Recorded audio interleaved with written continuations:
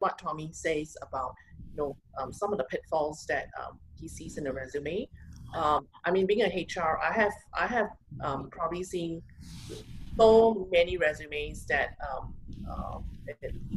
it's like in me already, okay? But what I see most common is people literally write job descriptions in their resume.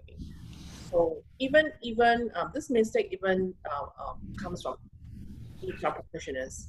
So when I'm hiring for like a HR manager role in Indonesia, in Malaysia, or in Singapore, right? All I see is job description.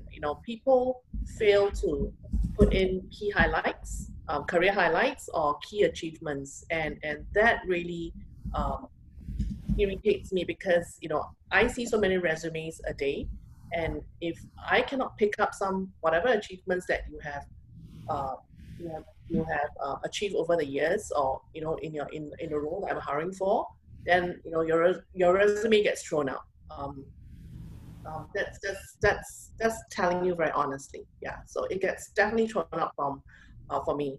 And the other thing that I see is that people tend to overwrite their resume, and no kidding, okay, this is through experience working in the IT space, where I have seen engineers writing like 20 pages of resume, and the first thing it goes into my bin. I say that because a lot of them do a lot of coding. They do a lot of projects, one project from one project to another, and they will start writing the codes that they have actually developed. And I mean, I'm a technology idiot, right? So, and for me to have to screen through 20 pages with something that I don't understand, immediately it goes into the bin. Yeah. I see. All right. Thank you. Thank you. That's really honest and genuine feedback. Yes. Okay. So as a hiring manager, what do you really want to see, Tommy? Specifically, things that you must see, and perhaps fatal mistakes that you have observed, and because of that, you threw that resume away. I think due research is crucial. I think it shows up in the resume. It also shows that a resume is done once and then probably like mass mailed to every single company out there. When you show due research, you show interest in the company, you show interest in struggles.